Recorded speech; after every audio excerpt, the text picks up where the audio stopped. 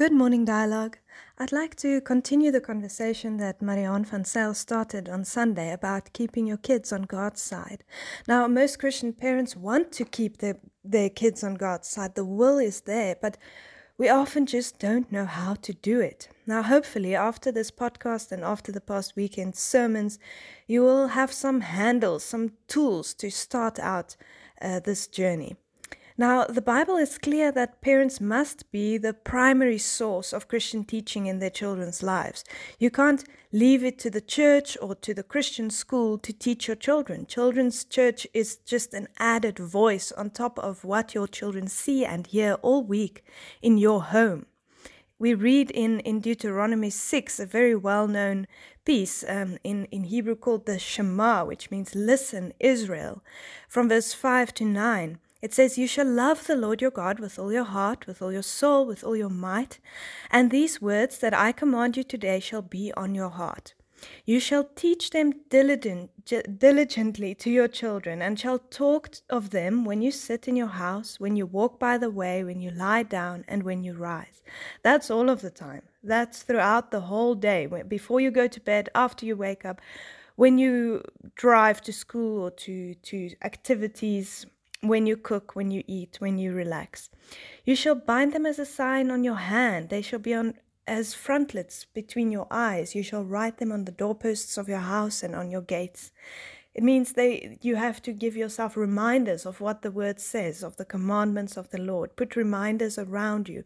The Bible physically needs to be part of your life. You have to create ways to memorize the word.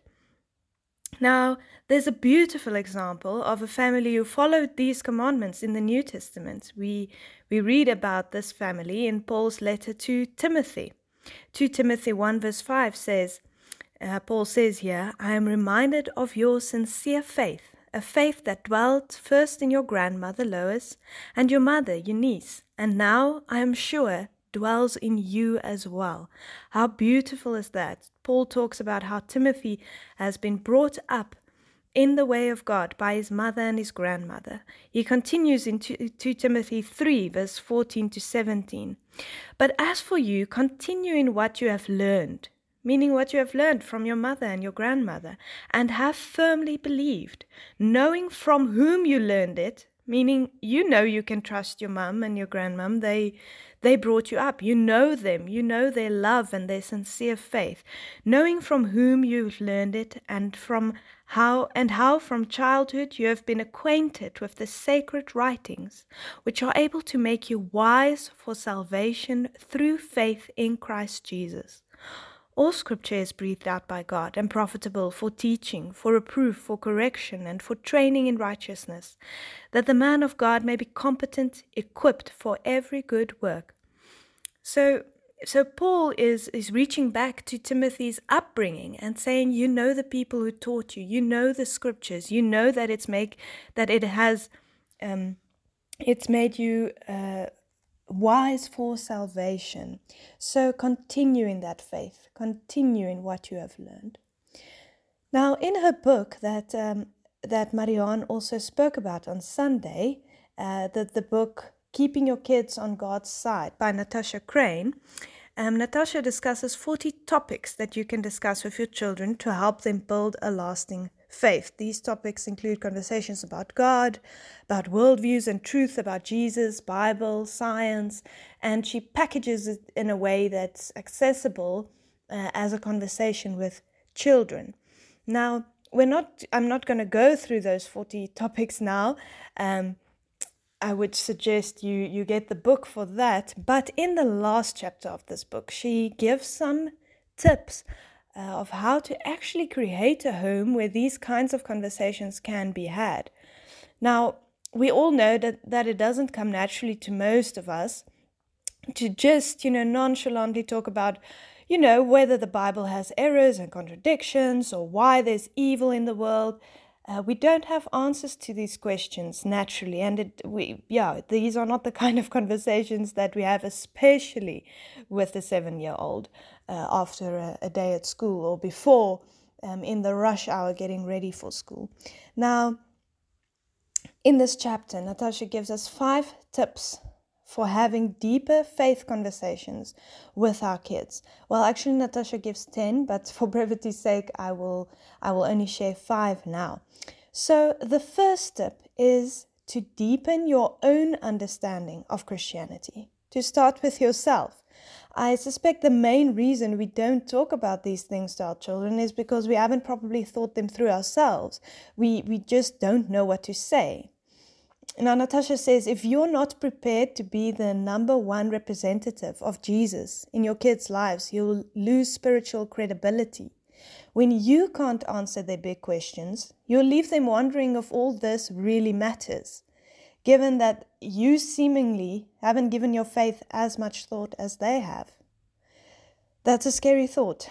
So the tip here is to make continual study a way of life. And if a question pops up in your mind, to seek the answers, so that when you have to have those conversations with your children or with other children or with anyone else, you have already thought about it yourself. Now, the second tip is make spiritual space in your home.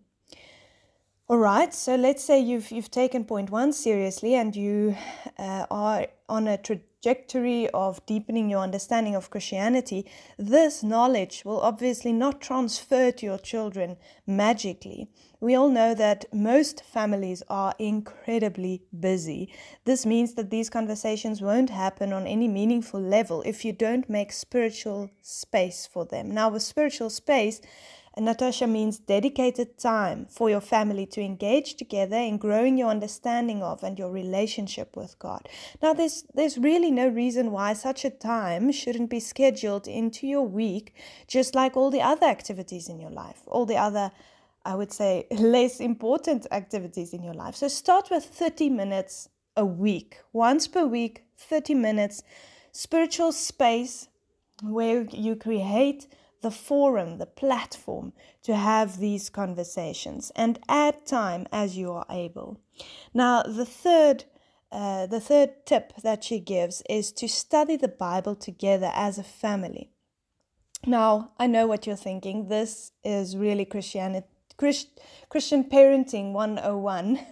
We all know that we should study the Bible together as a family, but even though we all know it, statistics actually show that we're probably not doing it.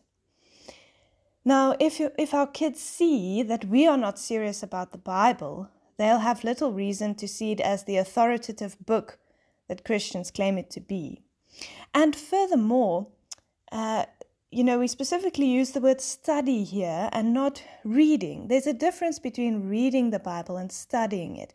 By reading it, your children will learn about key stories and events in the Bible, but by studying it together, by studying the Word, they will learn what it all means and how to interpret it correctly.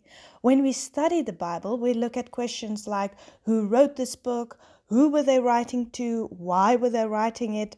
What does this verse mean in the context of the verses before and after it? How does this apply to my own life? We have to teach our children to ask these questions in the Bible. Of course, we first need to start reading the Bible in this way, studying the Bible, looking for the correct way to interpret the text by knowing where it comes from, what its purpose was, and so on. Then the fourth tip for having meaningful faith conversations is to proactively and regularly ask your kids what questions they have, and ask them questions that they might not have even thought about yet. So most parents tell their kids, if you have questions, you're welcome to ask me. And then they end there.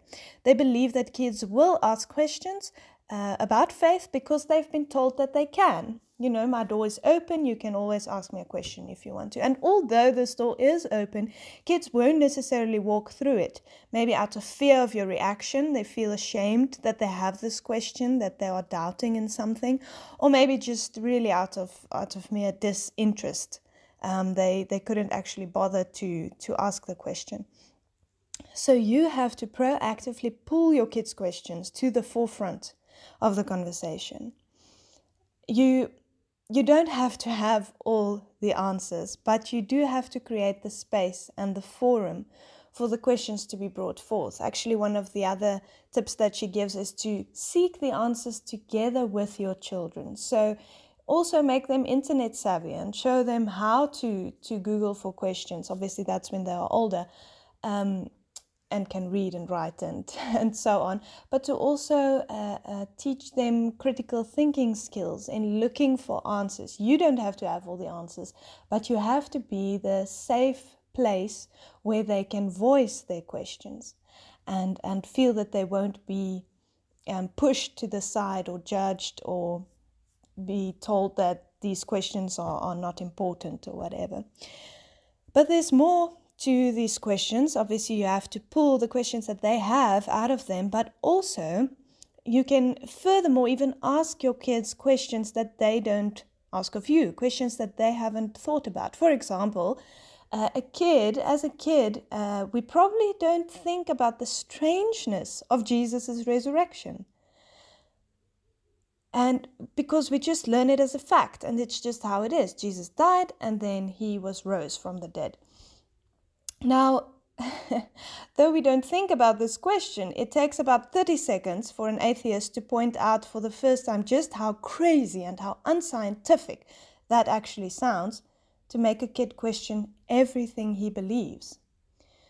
So that's why Natasha says we have to proactively also ask them the questions they have, but also ask them questions that they haven't yet thought about, which we know are important, and put these questions in front of them and seek the answers together.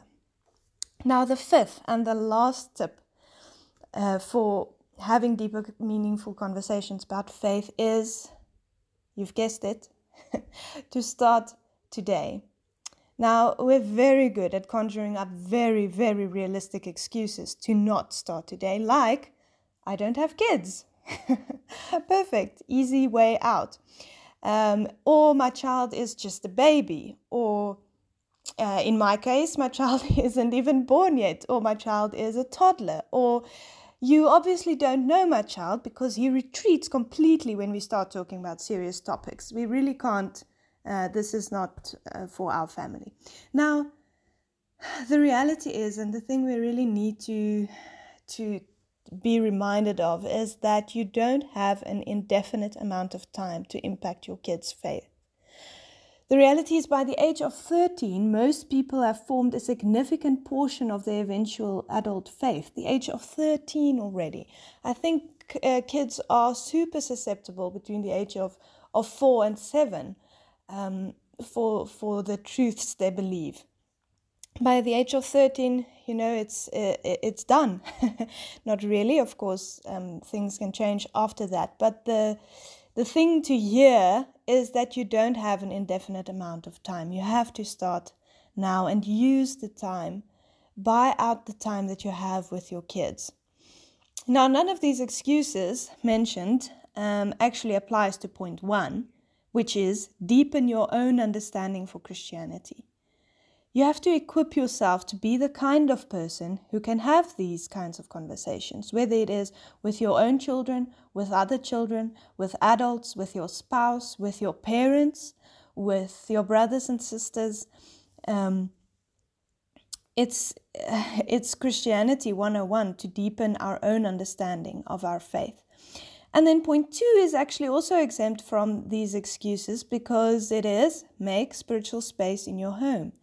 So you have to get in the habit of talking about hard topics and studying the Bible, even when your children are still very, very young, or even if you don't have children yet. Get into that habit of reading, studying, talking, thinking through things, so that you become the kind of person who can have those conversations. So the beauty is, the thing is, we can all be parents who bring up Timothys, the Loises and the Eunices in the world, who bring up kids who can say, well, I know my parents and I've grown up in a home where I've seen the love, I've seen the sincere faith, I've seen the love for the word, and I am building my faith on that. Now, in the same breath, we have to repeat what Marianne also said during her talk, and that these tips and this way of bringing up your children is not a purchase. You're not sure of the outcome. It's an investment. You are putting in, and it's still a risk in the sense of you can't buy your child's faith. But you can invest, and you can make the time, and you can do whatever you can, and prayerfully ask the Lord to incline your child's heart towards Him. All right, so I would like to end off for us in prayer. Let's close our eyes. Lord, thank you for the opportunities that we have with our children. Lord, thank you that we as parents are the primary sources of spiritual upbringing in our children's lives. Lord, I pray that you will bless each parent in dialogue, and that we will grow as a faith community, and that we will also support each other in this very hard task of raising our children in front of you. Thank you, Lord Jesus. Amen.